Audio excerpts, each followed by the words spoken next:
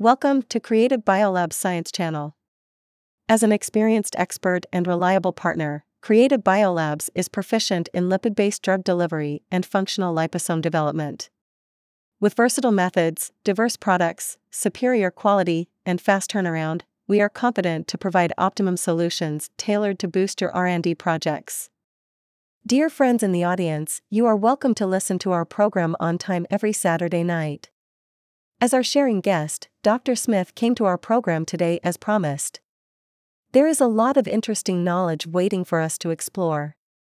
I believe everyone is looking forward to his arrival. Let's welcome Dr. Smith with warm applause. Would you say hello to our audience, Dr. Smith? Good evening, everyone. Good evening, Beth. It is quite nice to see you again. Thank you for your invitation. I'm very excited to be here. Summarizing the main content of the previous episodes, many scientists presented some ideas about structure-activity relationships at the molecular and colloidal levels. Most of the related research aims to find the optimal conditions for gene transfection in vivo, including sufficient conditions and necessary conditions. The small-size nature of colloids and efficient DNA packaging and protection appear to be necessary for efficient in vivo performance. It has been argued that large, loose, amorphous complexes do not protect DNA well and achieve reasonable biodistribution. A sufficient condition for efficient transfection in vivo appears to be proper stability in plasma and interactivity with cells. The mechanism of transfection is our next concern. Where do we start, Dr. Smith? First of all, we must be clear that DNA transfection and gene expression are very complex processes. So far, not many studies have addressed the relevant mechanisms. Only some specific steps are studied. When it comes to the mechanism by which the genome enters the cell, earlier models based on rhodamine lipid fluorescence studies found that the genome spreads rapidly to the cell surface. The scientists thus envisioned the complex fused with the cell membrane. However, most researchers recently believed that the complex enters the cell through the endocytic pathway. After the genome has been internalized, what might be decondensing the DNA when it is released from the endosome? When DNA is released from the endosome, it may be decondensed by anionic lipids from the outer surface of the endosome. Anionic liposomes were shown to rapidly release DNA bound to DOTAP liposomes at neutral charge ratios. Furthermore, DNA was also released upon incubation with heparin and dextrin sulfate. In contrast, DNA, RNA, polyglutamate, spermidine, spermine, and histones did not induce DNA release.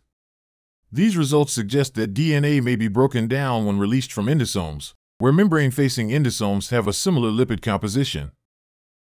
Clearly, in order for these two systems to interact, some still unknown membrane disruption must occur. There is a widely accepted view that DNA cationic lipids are an irreversible reaction. But in fact, the genome can be disassembled, right? That's right. Research shows that the presence of high salt causes the complex to dissociate. In some experiments, endosome-disrupting agents increase gene expression, suggesting an endocytic pathway. For example, the use of chloroquine, monosin, or ammonium chloride reduces endosomal acidification, while colchicine interferes with endosomal uptake. Burfeldin B interferes with endosomal transport. However, these drugs were not effective in all cases studied, and unpredictable increases or decreases in transfection rates after their addition remained unclear. Transfection in vitro and in vivo are likely biologically the same process, so why discuss their mechanisms separately? This is due to the colloidal properties of genomes, such as their stability in harmful environments, which differ markedly in the two cases. Therefore, although biologically likely to be the same process, we will discuss the transfection mechanism in vitro and in vivo separately. The researchers tried to show that the two systems are unrelated because of these interactions. We will demonstrate that the differences lie in the different phagocytic activities of cells in culture and in tissues, as well as the pharmacokinetics, biodistribution, and stability in the plasma of genomes. For example, we choose to track a genome with specific physicochemical properties. What research should be done to explore the mechanism of this genome transfection? First, these specific physicochemical properties determine the biology of the genome during the transgenic process. More specifically, its stability and interaction properties determine its fate in biological systems. Therefore, there is a need to study how the genome interacts with the cell and how its interaction into the cytoplasm leads to entry into the nucleus. Currently, we can control most of the behavior until the DNA is released in the cytoplasm.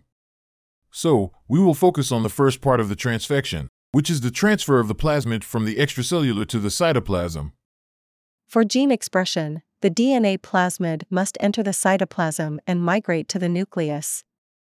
Why is the second part of transfection, which involves the transfer of plasmids from the cytoplasm to the nucleus, not the focus? Because the current observation of this part is still very obscure. The exact mechanism of this internalization into the nucleus is unknown. It is possible to control it better through special DNA inserts than through transport. While there is a constant flow of nucleic acids out of the nucleus, in nature only the DNA of viruses and sperm travel efficiently in the opposite direction. However, there are many proteins shuttled on the nuclear membrane, including transporters, nucleoperins, etc., which may contain nuclear localization sequences. These regions are rich in basic amino acids and can bind nucleic acids. This complex enters the nucleus through the nuclear pore complex. The nuclear pore complex is a protein that regulates pores about 100 nanometers in diameter. Therefore, it is possible that with appropriate DNA fragments or molecular tags, proteins can carry the DNA into the nucleus. What is the optimal DNA conformation to enter the nucleus? Condensed, supercoiled, or relaxed state? There is no conclusion yet on this issue. For the instance, direct microinjection of cationic lipid DNA complexes into the nucleus resulted in low gene expression. This suggests that genomic DNA cannot depolymerize DNA, it may enter in a depolymerized state. The disaggregated state may also shuttle into the nucleus with an active mechanism through a specific recognition mechanism. Furthermore, large amounts of agglutinated DNA in the cytoplasm did not result in efficient transfection. What research needs to be done to understand the efficiency of plasmid transfection? The researchers investigated the binding of DNA liposome complexes to mouse capillary lung endothelial cells by quantitative flow cytometry.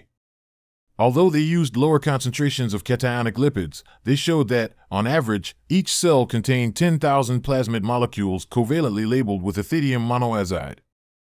Uptake of the plasmid showed typical saturation-type behavior, reaching saturation levels after approximately 10 hours. The results showed that despite an average of several 100,000 plasmids in the cells, only half of the cells showed transfection activity. In the upcoming episodes, we will discuss the transfection mechanism in vitro and in vivo, respectively. That is all. So much for our content today. Thanks to Dr. Smith for his wonderful science popularization. Thank you for listening. There will be more interesting knowledge waiting for us in the next program. See you next time. Thank you. I hope we will see you next time.